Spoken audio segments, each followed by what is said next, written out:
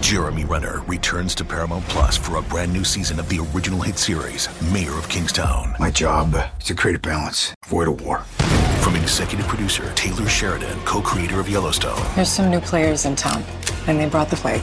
And Antoine Fuqua, director of Training Day. I know it's always been a war zone, Mike, but this is next level. The Mayor is back in business. Are you warning me? You want to find out. Mayor of Kingstown. New season streaming June 2nd, exclusively on Paramount Plus.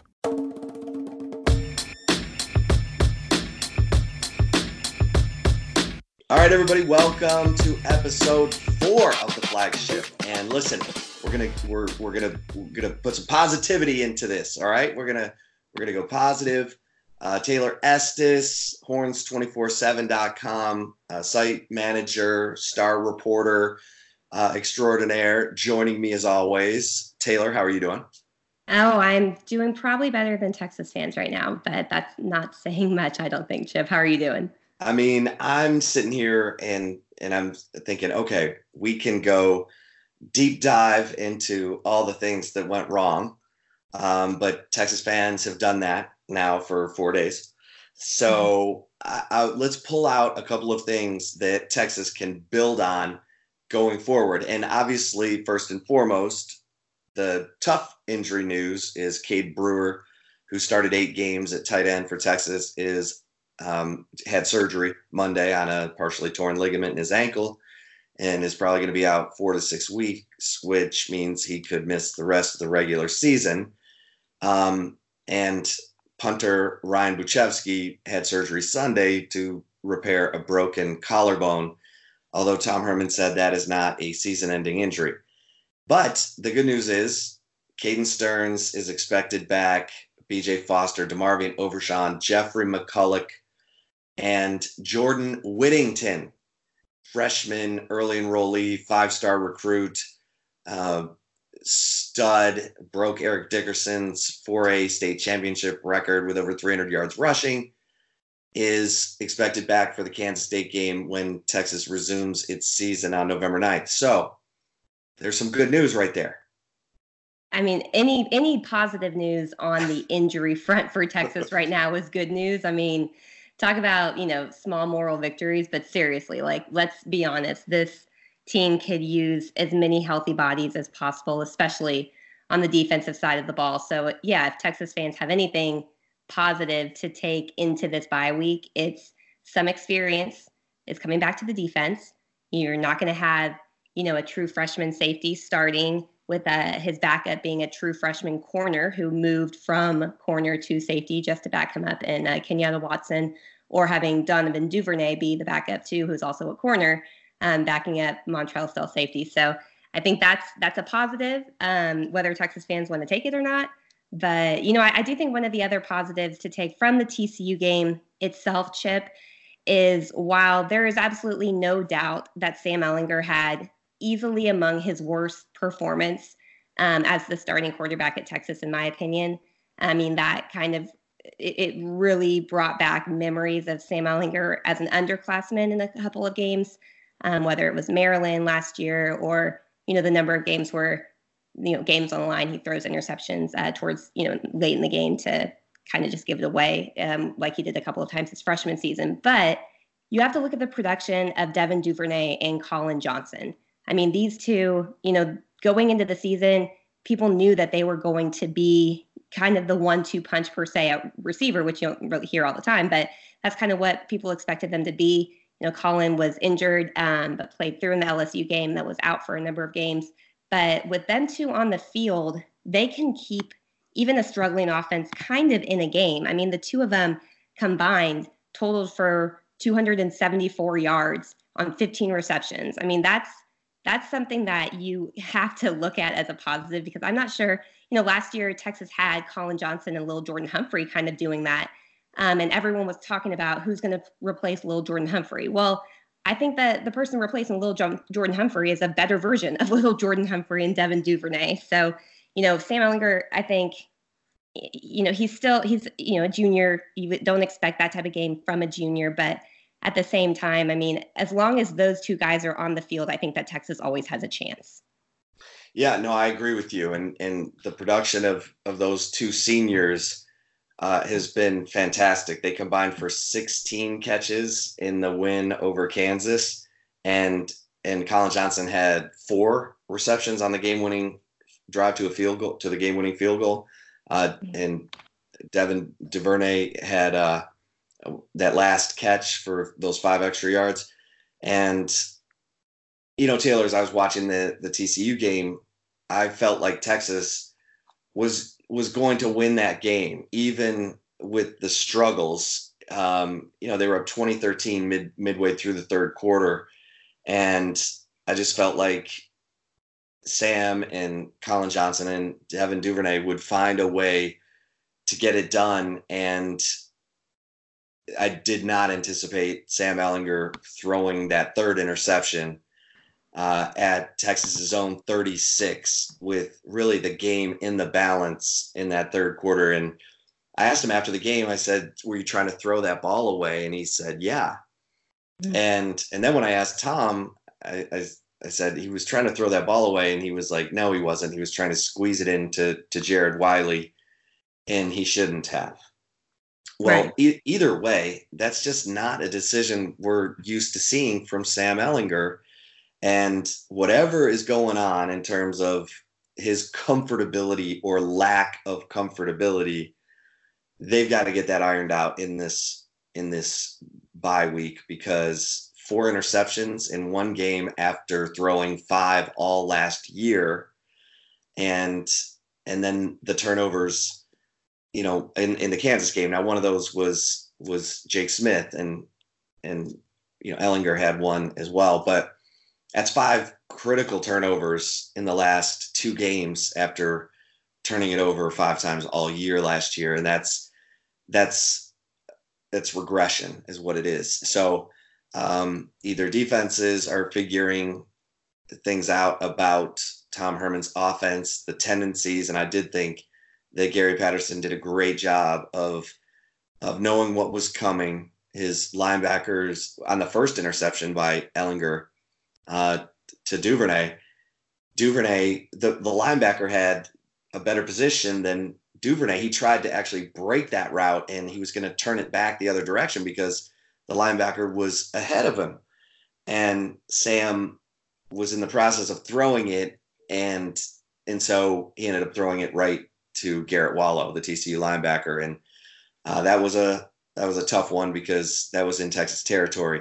So, that Sam can do it. We've seen it. You just pointed it out. 15 times he connected with these 2 stud senior receivers who both went over 100 yards against TCU. And clearly Tom Herman felt like, hey, we're struggling to run it, even though Keontae Ingram actually had nice numbers after the first half and finished averaging 4.4 yards per carry, and Sam averaged 4.8 yards per carry, and they only combined to run it 25 times. And so a little frustrating that Tom Herman felt like we've got to really lean on the pass, because anytime in the second half, because anytime Gary Patterson has you one-dimensional, man, you're in trouble. Right. And that's what we saw. But I would say my positive from the game was the defiant attitude of Malcolm Roach and Keandre Coburn after the game, to not let this team come apart or let the noise get to them. And especially Keandre Coburn, because this is a young guy. This is a redshirt freshman who played his ass off in that TCU game. And he only had 3 tackles, but he was disruptive and was a big part of the reason that they held TCU to 3 points in the first quarter and 13 points total in the first half. And before the turnovers started to enter the equation in the third quarter. But Keandre Coburn, saying, "I'll be damned if I let this team get out of hand," I thought that was critical, because you've got the veteran Malcolm Roach, the senior, who this is it for him. You get why he's saying it, and he's on the leadership council, and he's a guy that the team turns to. But for Keandre Coburn to be right there in lockstep with Malcolm Roach, I thought was really important at a time where if young guys who aren't playing as much, let the noise get to them, they can start to check out and start thinking about, well, maybe this isn't the place for me, whatever, things that they don't need to be thinking about right now, 8 games into the season. So I think leadership, player leadership, the coaches need to help these players with the game plan, put them in position to succeed, give them the plays and the intel to succeed. And then the players have to take it from there, and you got to have great player leadership. So who knows? I felt it when I talked to Keondre Coburn after the game, that this really matters to him. And you got to have that. You got to have guys who are going to be getting in the faces of other guys and saying, are you wavering? Come on, let's go. Yeah.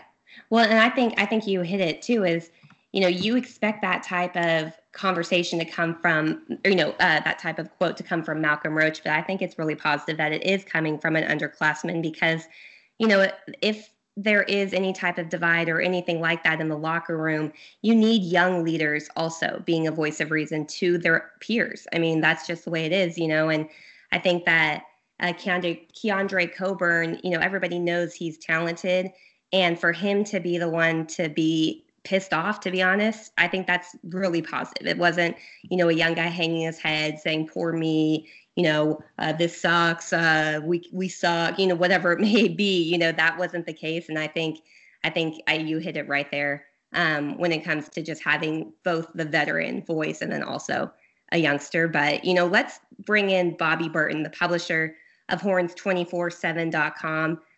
He is the man that started this industry with Shannon Terry. Nobody knows Texas football or has been around Texas football, except for maybe Chip, as long as Bobby. So let's bring in Bobby to get his take on the Texas TCU game. All right, Bobby Burton, welcome in to the flagship podcast for our weekly conversation about where the Longhorns are as the Longhorns turn. And I think we feared that we might see what we saw in Fort Worth on Saturday, but it has come to pass. So let's get right to it. Let's dig in and put on our surgical masks. And I'll ask you this, Bobby. Again, offensively, and I asked Tom Herman about this on the Big 12 coaches call. For the second time in 3 weeks, the Texas offense was sluggish, to say the least. Couldn't find a rhythm, couldn't run the ball on its own terms, or didn't try in the second half. Give me your I guess your biggest takeaway from what you saw Saturday. Well, I think first of all, I agree with you. They couldn't run the ball. I mean, I'll say that, but I want to start even further back than that. And what fundamentally went wrong, and I thought Texas would find a way to win that game somehow, some way. They had the junior quarterback versus the freshman quarterback. They have a good offensive line. They had some pieces of the puzzles. Yeah, they were having problems, here and there on defense, or not just here and there, but incredibly on defense. But I still thought they would be able to beat a 3-3 TCU team. And then about halfway through that game, I realized that just wasn't going to happen, because Texas is in more shape than maybe most people realize. And I think it's more fundamental. I think there's some coaching issues that are rearing their head. And I don't mean coaching issues like this guy's a bad coach, this guy's a good coach. I'm talking more about strategy and game plan. And that's where you mentioned a listless offense, basically. And I couldn't agree more. What you're going to get with Gary Patterson on defense. There were no surprises Texas saw, really, in that game from Gary Patterson. None. Yet that offense looked pedestrian at best. It looked one-dimensional. Sam Ehlinger as much as I like Sam, I think he's got issues where he tries to push the ball downfield way too much instead of sustaining drives, particularly when you have a defense that is on life support as it is. And he's not running with the ball. He's not taking the yardage that's given him whenever there's a clear first down. I mean, what did they have? 3 out of 4 possessions were 3 and outs in a row. I just, the game plan and strategy there for Texas, I thought was exceedingly poor almost from the outset. I actually thought the strategy on defense was decent until a minute left in the half. So in the first half. And so I'm not talking about individual coaching. I'm talking about the actual more fundamental idea of strategy / game plan. And that's a problem because I thought 2 years ago, Tom Herman misidentified his team's strengths in the preseason. He thought he had a better offensive line than he had, and it was a horrible offensive line. And I think he's getting to that point where he's relying more on Sam Ehlinger than he's really prepared for, almost. Not prepared for, but capable of. He's not a guy that should be thrown at 40 to 45 times a game. He's just not. They don't have the receivers for that. It's not just Sam. So I just feel like from a fundamental perspective, that's where I think they came up short in Fort Worth. I really think they came up short in Dallas against OU because they thought they could run the ball and they didn't have a prayer because OU actually changed the defensive front and some things they were doing.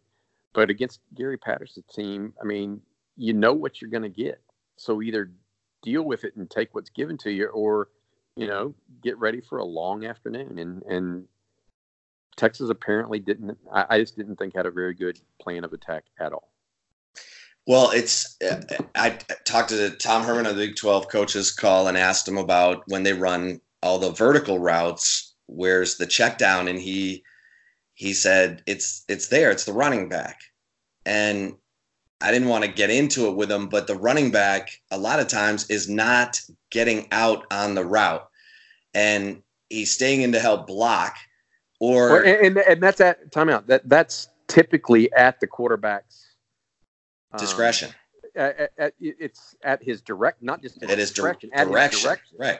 Yeah. And so, Tom Herman needs to realize if that's going to be the check, then he has to do something different. He can't run four vertical if that's what they're going to bring because maybe that's how Gary Patterson has his number. I mean, look.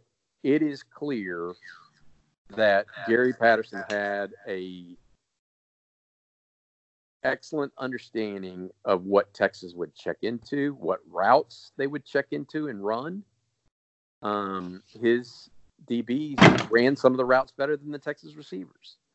And it wasn't just 1 or 2, it was 10, And so that's how a quarterback ends up with 4 interceptions all on one side of the field. I mean, it was a misjudgment, in my opinion, by the head coach and his game plan heading into that against the Horned Frogs.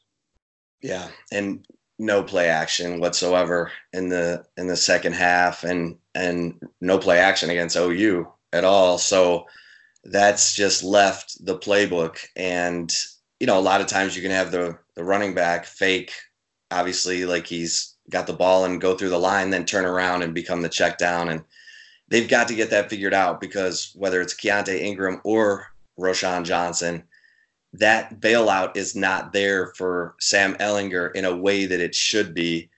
I'll never forget talking to Major Applewhite. He said, I became a comfortable, productive quarterback when I realized the check down was my best friend. And that if it looks dirty at all, if the picture looks dirty at all, I just check it down, get the 4, 5, 6 yards, move on to the next play. And Ehlinger, when I asked him about that a couple weeks ago, he sort of marveled at Drew Brees because I said in the OU game, you have to call whether the back stays in to protect or goes out and becomes a check down. And he said, yep. And he said, Drew Brees is the best at that. And he said, it's an art. And so that's an area clearly that they have to work with Sam on and Herman, and he have to get on the same page, because you can't run 4 verticals without a check down. Part of that is obviously you hopefully have DBs with their backs turned, and maybe Sam can run and go make a bunch of yards, but you can't rely on that all the time either, because defenses will, they'll play quarters coverage or something where they have eyes on you. And so, these are adjustments, and this is part of my speculation, Bobby, and tell me if I'm crazy. You've got Tom Herman calling the plays. How much is he, in the film room and in putting things together like Gary Patterson in terms of evolving this offense, or is he relying on Larry Fedora and Tim Beck and Andre Coleman to do that stuff for him and hand it to him? I don't know. I know that if that was artwork, I would call it paint by numbers. Yeah, it certainly wasn't a Monet. My take on it, Chip, is pretty straightforward. I think Sam Ehlinger did not have the capacity to, usually there are 4 or 5, a handful of plays that coaches will have that they can go to when they see a certain look from a team. And Texas clearly didn't have any of those that really worked. The only time I can remember is the slant to Duvernay, where he took it almost to the house. And Texas still only ended up with 3 points, I think. So I think that is the only time I saw a change of play at the line in the second half that even had a marginal chance of success. And so, I don't know the answer here from that perspective of whether Herman's the one getting in and getting his hands dirty. I know this much: if he's not, he needs to, or something needs to change, because Gary Patterson hasn't truly changed his defense in 8 years. Right. So if you can only score 27 with a junior quarterback and your best offensive line in 10 years and a senior receiver that's leading the country in receptions, there's something fundamentally wrong with your offense. You had first down at the TCU 11 and got no points, and you had first down at the TCU 42 and went backward.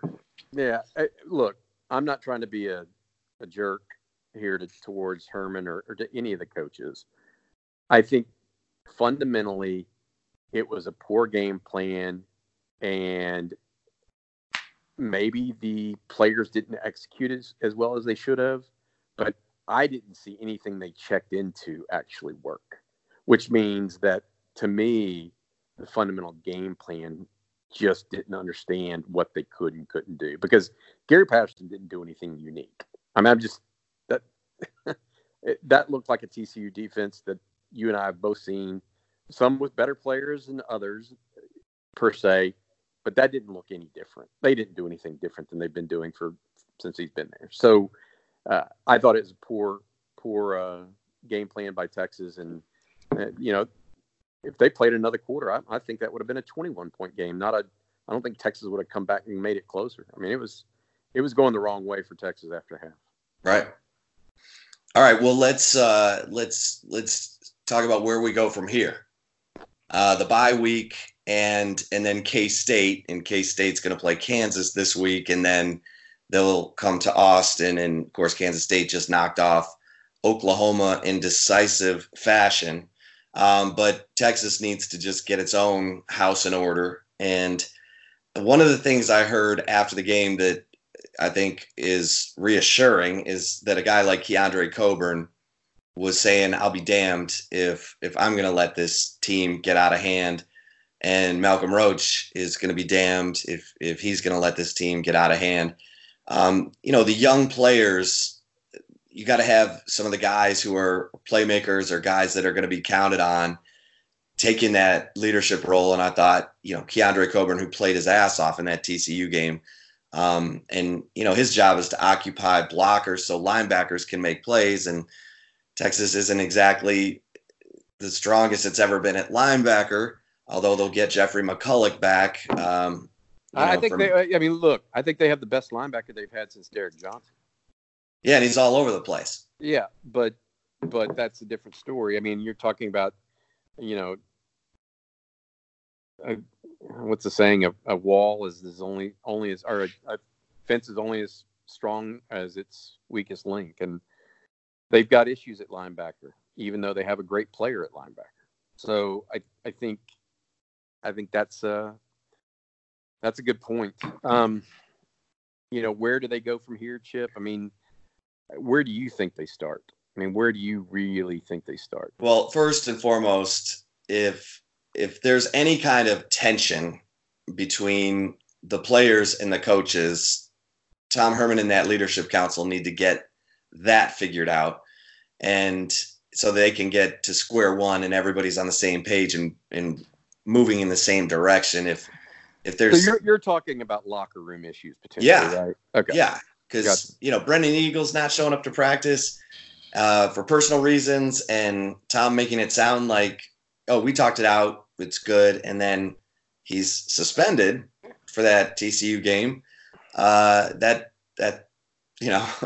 Whatever that was, that if it's just an isolated incident or part of a bigger issue, any kind of tension in the locker room, if there is, needs to be handled by Herman and needs to get figured out, because you and I both know anytime there's a disconnect, like we're seeing in the OU game, in the TCU game, where one side of the ball or two sides of the ball or all three phases, which in this case, they're regressing. And that the sign of a well-coached team is week-to-week improvement. We're not seeing that. It's not a well-coached team right now. So last year, the offense did get better from week to week. And that's the healthy, strong side of this football team, and it's not getting better, and that's Tom Herman's side of it. So they got to get that stuff in order, make sure that everybody's on the same page. Then I think it's going to be interesting because Jordan Whittington is back, and I'm not expecting the world from him at all. But with 2 weeks to prepare, that's a lot of time for him to, if he's in football shape and take some hits and show what he can do. This was my guy to be the leading rusher on this team preseason. I think he's special. I don't want to put it all on him, but they've been very inconsistent in the running game in terms of who's going to be the guy.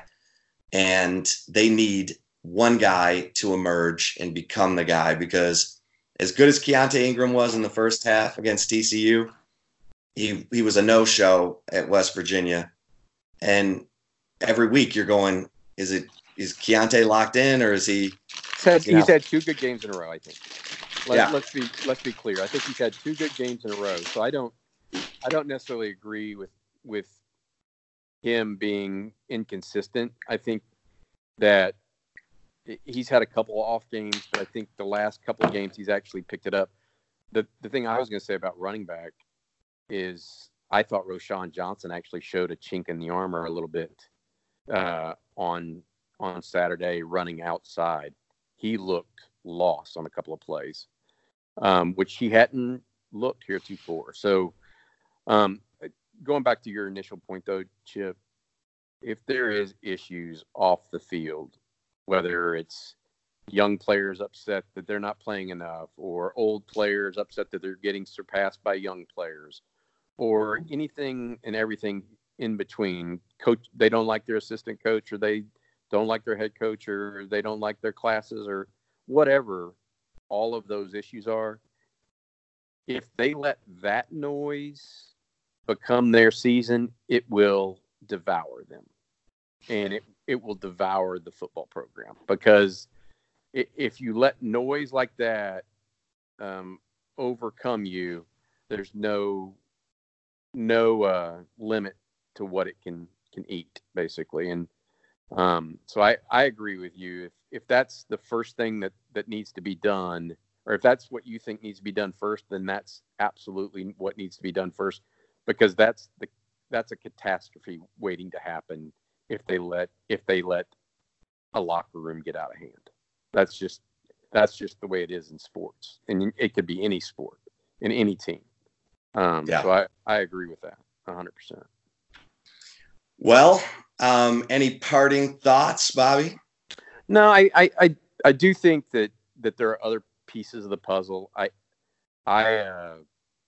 on defense, I mean, I thought Montrell Estelle had maybe one of the worst games I've ever seen from a safety.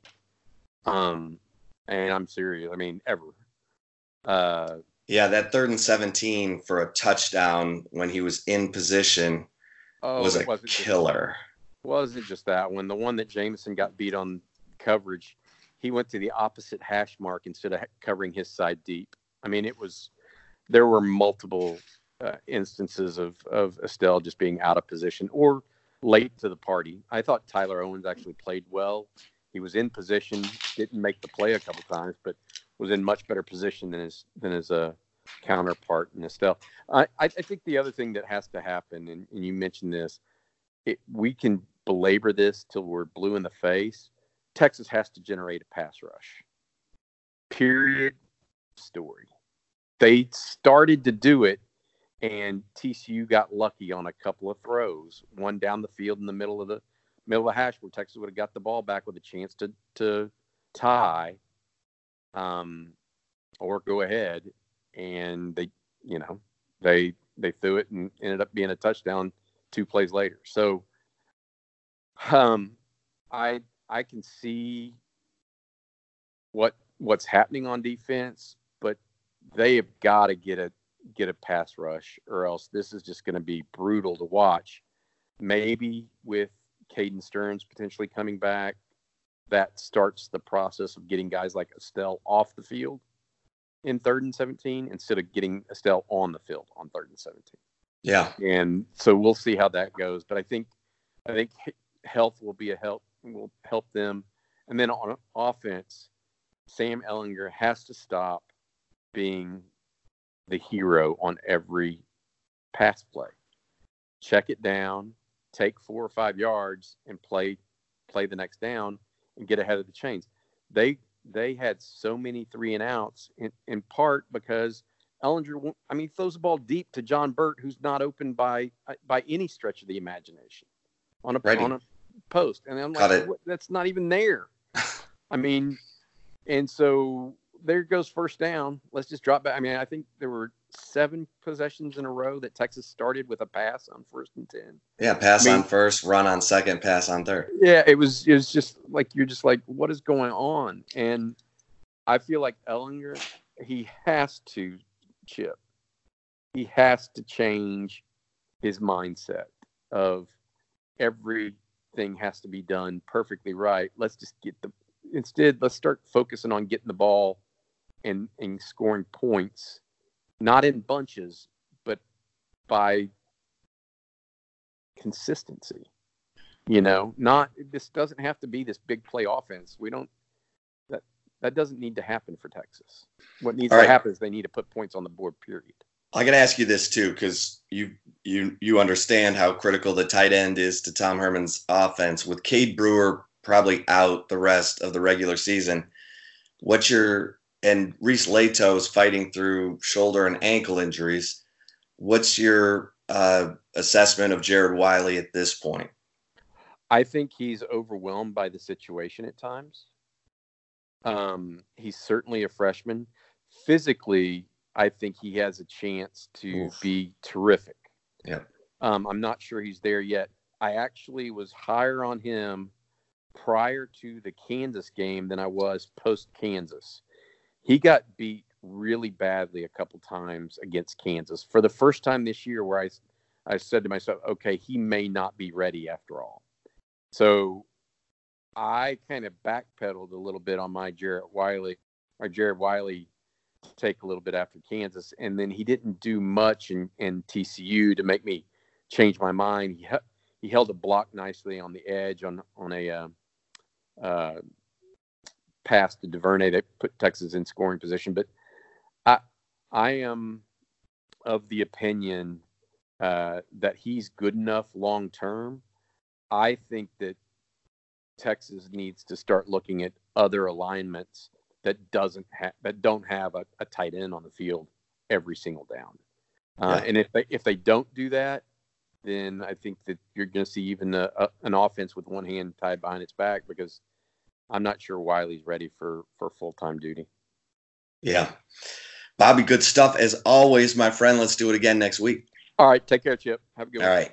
When you have sports mixed with your pop culture, along with humor and celebrity interviews, your earbuds are enjoying The Rich Eisen Show. Dan Orlovsky, are you still a Jaden Daniels is the best quarterback available in the draft guy? I think the three things that make it stand out for me are, number one, I think his ball placement versus man coverage is the best in the draft. Every quarterback in the NFL is accurate. He's got the best on tape. Number two, most transferable stuff to the NFL. And then I think the third thing is pocket peace. Search for The Rich Eisen Show on YouTube or wherever you listen.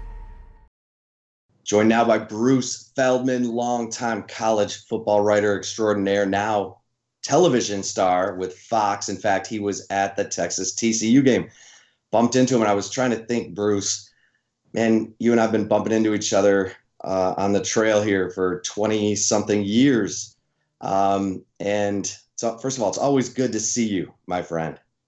Same here. I appreciate the kind words. Well, I don't know about the 20-some years in the long time. We are both old, but it's always good to see some familiar faces, and I love getting to do Texas games just from just knowing what the passion of the fan base is, and it's been interesting. I expected them to be a playoff team. That was my preseason prediction, and here we are with 3 losses. So it's been a little bit of a surprise. Well, that's part of the reason we wanted to bring you on to talk this week, because, of course, when you do a game like you did, covering the Texas TCU game, you get to talk to the coaches and players and get a sense for where things are. And, of course, you're on the sideline watching every second of the game. So just your impressions of where Texas is right now. Well, no secret, they are really struggling on defense. And look, I didn't think they would be great on defense coming into the year. And obviously they've had a rash of injuries, especially in the secondary. You know, we came into that game and that was an issue. You know, you talked to both Tom and Todd Orlando, as well as some of the players about it. And in the first half, I talked to Tom Herman coming off the field going into halftime, and he talked about, you know, he was pretty proud of the effort that he saw from his defense. And then in the second half, things just kind of got away from them. And to be honest, Sam Ehlinger had thrown 3 picks going into the game and threw 4 there. And this wasn't like it's a great TCU defense. You know, TCU is kind of sputtering going in there. And it just, for all the problems that I think they had, I felt like some new problems kind of showed up, because you're looking at it going, all right, so Colin Johnson's healthy now, and Devin Duvernay is playing like an All-American. And I thought in the first half, Keontae Ingram ran hard, and the offensive line, from my perspective, is a lot better than it's been. You know, I've done a lot of Texas games, and you know, going back to when Charlie was the head coach.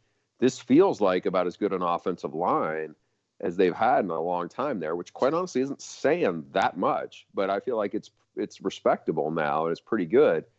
And yet they just, I don't know. It was kind of a weird game, and it just felt like maybe this is just a quirk, but it just didn't seem like they got Sam kind of off his game a little bit. I felt like in the end, and maybe maybe he's trying to do too much. It reminded me a little bit. We did the Maryland game in wherever it was where the Redskins play. I guess it wasn't in Maryland's field. FedEx. The opener. Yeah. And that's what it felt a little like. And again, it just was like a little bit of a flashback to that, where I feel like there was a couple times where Sam got a little bit, and I don't know exactly, why things happened the way they did. Because, yeah, Max Duggan looked really good especially in the second half, with his true freshman quarterback. But again, I still thought this is a game that Texas is going to come back and win, and they didn't, and I was surprised. Talking to Bruce Feldman, who was a sideline reporter for Fox on the Texas TCU game, and yeah, it struck me that for the second time in 3 games, the offense was struggling to find its footing. Against Oklahoma, it definitely struggled, gave up 9 sacks to an Oklahoma defense that didn't look all that superior this past weekend against Kansas State, and then put up 50 or 48. There was a defensive extra point return for 2 points against Kansas, and so there's this choppiness because with all the injuries on defense, the offense, like you said, with Colin Johnson, Devin Duvernay, Sam Ehlinger, the offensive line, and a running game that has sort of been ham and egg between Keontae Ingram and Rashawn Johnson. The offense has to carry this team, it seems, right now. Isn't that your sense of it? Yeah, maybe there was just too much pressure that eventually it kind of gave out a little bit. It sputtered. When you look at this, and I think, Chip, you and I might have talked about this before the game, what's coming up next, it's tricky because you got K-State, which, I think when you and I were talking, it was K-State wasn't blowing out Oklahoma just yet. They were about to, but that's not a fun team to play. And then you got to go to Ames, and that's not a fun team to play. And then Baylor, who right now is undefeated, and that's on the road. And not to say anything about Texas Tech. I mean, I think that's probably the easiest of the 4. But if you don't have things buttoned up, I mean, you could lose more than one of those games in the next 3. And so I'm really interested to see, like you said, in this stretch, take out the LSU loss, separate that for now. But you've had 3 games in a row where Oklahoma, it could have been worse than it was, but, it was what it was. They barely survived Kansas, and then they lose by 10 at TCU. And now the schedule, it doesn't get any easier. So, I'm a big believer in Sam Ehlinger. I think, he's a great leader, and he's a really smart kid. And, talking to people within the program, they just rave about him, and I think it's genuine. It's just, I think there's a lot right now on this team, and I'm sure, they'll get a little healthier on defense, and that'll help. But they're going to have to step it up and play a lot more than they cannot afford any mistakes, because I really don't think, as explosive as the offense is, I just don't think their margin for error is very big right now. And they need some of these younger players to grow up in a hurry. And I don't think it's lack of want to. You see Joseph Asai run all over the place, and you saw how hard Malcolm Roach played. But I just think that right now they don't have any time to, I'm not saying they are doing this, but they can't feel sorry for themselves. They're going to have to get up and battle. I mean, they have the bye week, and then it's go time, because they can still go 9-3, or they could end up struggling to be more than 6-6 if they don't really rally here. Yeah, talking to Bruce Feldman, and Bruce, in your conversations with Tom Herman before the game, did you get the sense that he felt like he had a handle on this team? Because there's, two recruits decommitted from the 2020 class last week. Brennan Eagles didn't show up at practice for personal reasons and then got benched for the TCU game. And there's a sense that maybe there's some turmoil in the locker room. Did you get any sense from Tom that he's got a handle on things, or what was your sense? I think, just from having known Tom for a while, he is an extremely confident guy. And I didn't get the sense that things were reeling there, And so that's why I was surprised. And if you told me, if they didn't have the quarterback they have, I might be a little more, not suspicious, but I may be a little more a little less confident. Yeah, I would be a little more confident. But I just think you have as good a leader as Texas has had in a long time, and not just a good leader, but a kid who believes in everything about Texas and is a really mature kid. I mean, when Colin Johnson told me something during the week, he said, we were talking about Sam as a leader, and it really stuck with me. He's like, whatever you feel, when you look in his eyes in the huddle, there is no doubt, there is no hesitation. So it's easy for you to feel that way. I suspect that some of the players probably are a little surprised that it went in the direction it did, just because I think they have so much faith in the guy who runs the show. And so again, that's why I'm curious. I'm not around them this week. I'm curious how they pick up the pieces from that, because it's one thing when your young defense doesn't hold up at its end of the bargain and they struggle with growing pains. It's another thing when the guy who's the leader of the program and really gives it so much of its identity has a bad game. It's just surprising, because it just felt, like I said, like it felt like 15 months ago or 14 months ago when they were coming off that Maryland game where there was a lot of people going, this is not getting off to the start. And then they just kind of left all that in the dust and hit the gas. And it just seemed like now they kind of have hit some bumps in the road.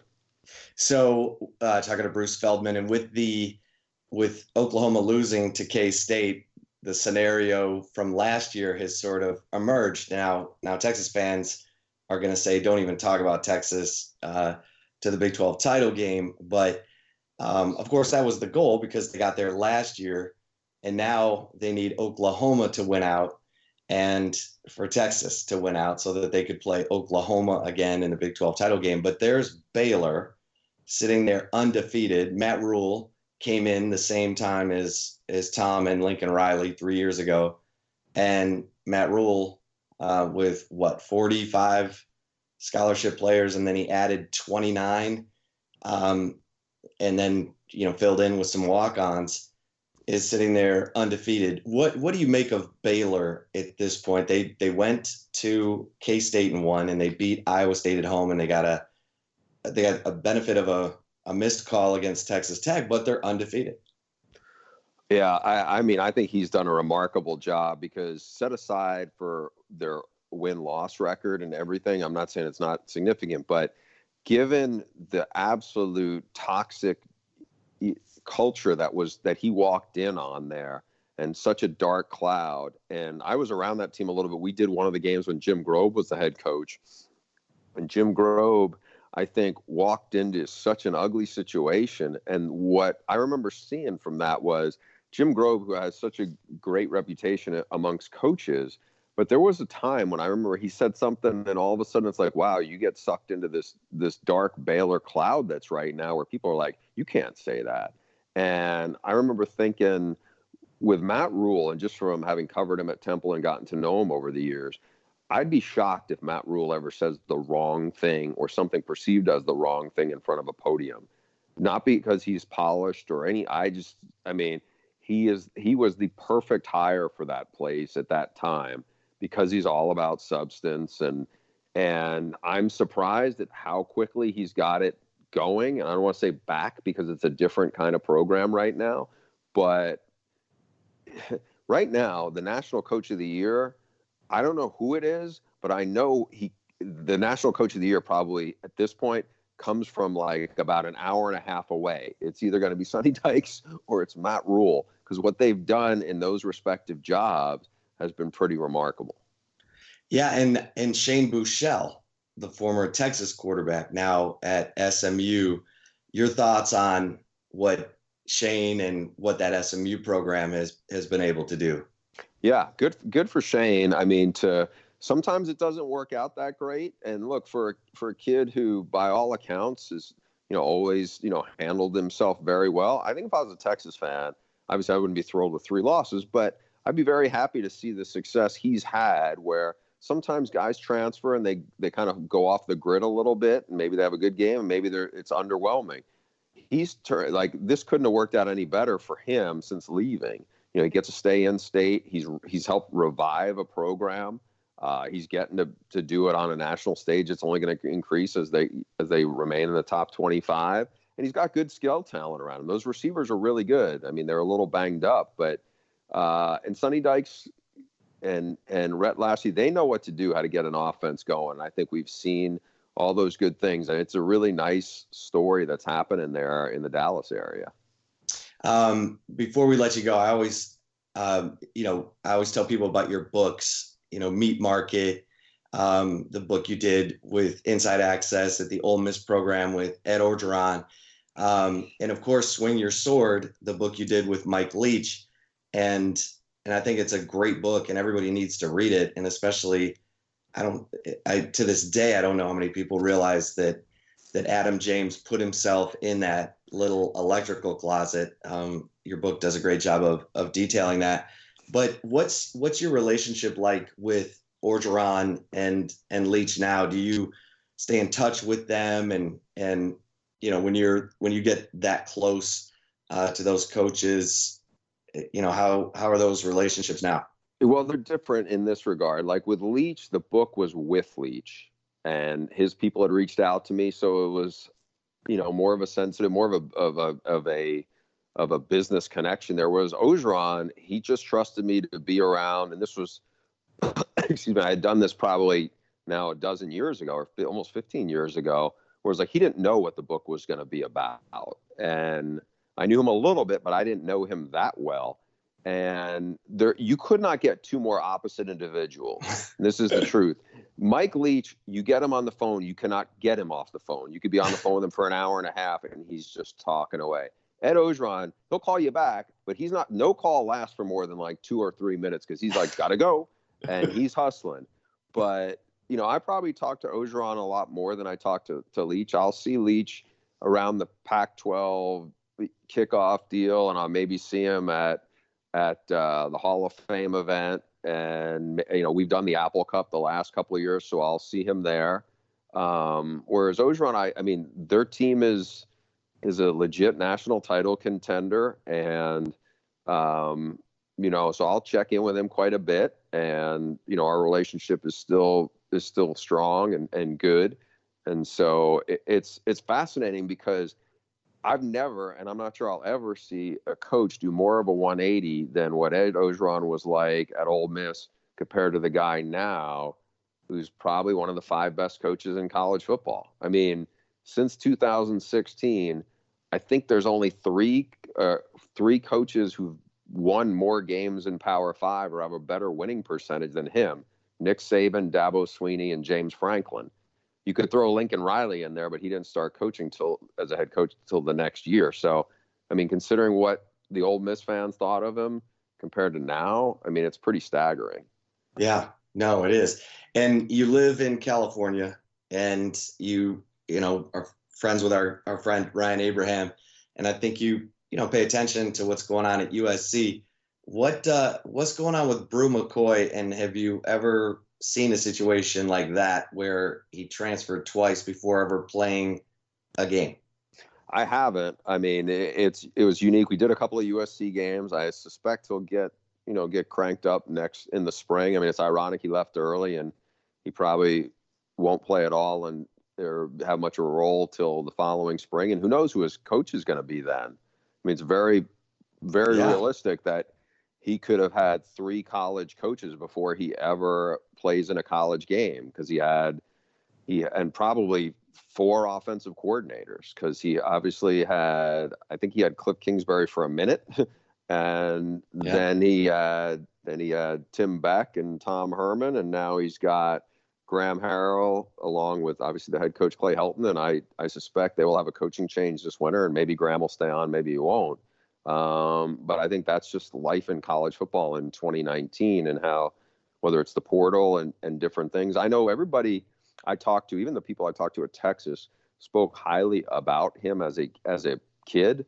And so hopefully he gets comfortable and things are going. I know that, they have really good receivers at USC as well. I mean, they obviously have good receivers at Texas. So it's not going to be easy to be the go-to guy with the collection of talent they still have there.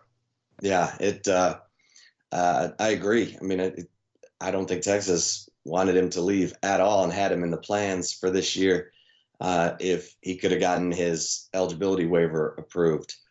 Bruce, great stuff as always. Any other books or anything else that needs to be a Christmas item for our listeners?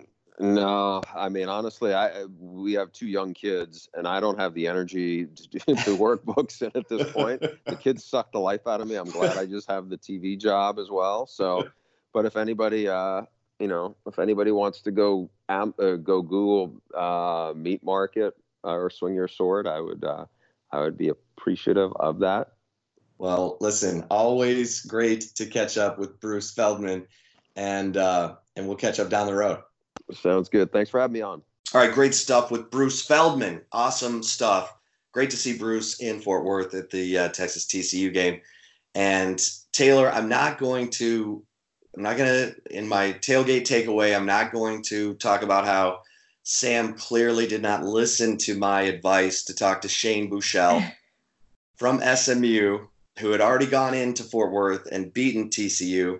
I'm not going to go there. Wait, you're not? You're not? You just brought it up. I'm sorry. I'll drop it there. I'm going to talk about something positive, and the fact that they're getting Caden Stearns and Jeffrey McCulloch and DeMarvion Overshawn and BJ Foster back from injury for the Kansas State game is incredible news, because I don't think people realize how difficult it is to have a defense without any quarterbacks in the back half of the defense. The safeties are the quarterbacks of the defense, and they were the deepest, maybe best position on the team, and then they were gone. And I don't think people expected Chris Brown to be as good as he was this year. And he was one of the best players on the team through 4 games. Him being lost with a fractured forearm still hurts a lot. But you get Caden Stearns back, you get BJ Foster, DeMarvion Overshawn, and have Brandon Jones on the field. These guys know what they're doing. They've got experience. They've been in big games. We saw them make plays in their big wins last year against Oklahoma and Georgia. And this is great news. And I expect the Texas defense to be much improved. And going up against a K-State team that wants to pound you with the run, they're going to run Skylar Thompson. They're a lot like the Bill Snyder teams. They just ran it down Oklahoma's throat in that upset of the Sooners. So you need to have your hitters, your physical guys on the field, and the guys who can give confidence to those corners to make sure that they're lined up correctly. I think it's going to make a huge difference. And I expect to see this defense improve rapidly now that they have the bulk of their safeties back. Right. Yeah, I agree. And I mean, I've been saying that for a few weeks now about, how much the injuries are impacting this defense. I told the story about my father-in-law, who's been a longtime defensive coach in the state of Texas, that knows the type of offenses that are run in the Big 12. And because, he coached against a lot of those type of players that are on those Big 12 offenses now. So, I told that story about how much injuries really do impact it, whether fans want to believe it or not. But now is, the time to kind of put up or shut up, because Texas has some of their experience coming back to the defense. I also think it'll help to have Jalen Green. He played some against TCU. He didn't start, but he played for the majority of the third quarter, or the second half, and a lot throughout the game. But him even just having 2 more weeks to heal up, I think will be huge for this Texas defense. And then couple that as with the guys you mentioned, Jeffrey McCulloch, BJ Foster, Caden Stearns. I mean, I think that while Chris Brown, is not going to be available, I do think having even those 3, some people have been down on Jeffrey McCulloch some, but it's still some type of veteran player on the defense. And at this point, that's what you need with this Texas team. I definitely think this will be very telling to see how well this defense can improve if they do have the healthy bodies on there. And I think it might, if Texas fans look at the, play, and if it is, a step forward from what we have seen from this defense over the last, several weeks, then I think you have to take that as a positive, because this was a defense entering the season that had a lot of questions. I mean, I can't tell you how many times you or I or Jeff Howe or Bobby Burton talked about leading up to the season that it's going to be difficult to replace, 8 starters on defense. Now, is it possible? Of course it was possible, but it still was going to be very difficult. And so It was already a question mark with the injuries just adding insult to injury, basically. I think that it's going to be really interesting to see how this defense looks with these healthy guys back. And, if there is visual progress, I think Texas fans need to just take any type of positivity from that moving forward as the season progresses. Love it. Love it. All right, everybody, enjoy the weekend. Go spend some time with your kids. Go, have a healthy, happy, safe Halloween, of course. But, do something fun. And then we'll get back and we'll be right here for you. Get over to horns247.com or, take a little walk away from the message board every now and then. And we'll come back and it'll be a whole new day for Kansas State next week when we rejoin you. Thanks to Bruce Feldman. Thanks to Bobby Burton. Thanks to Taylor freaking Estes, the 5-tool player at horns247.com. And thanks to Chip Brown, the man, the myth, the legend, Chip Brown. And we'll talk to you next week.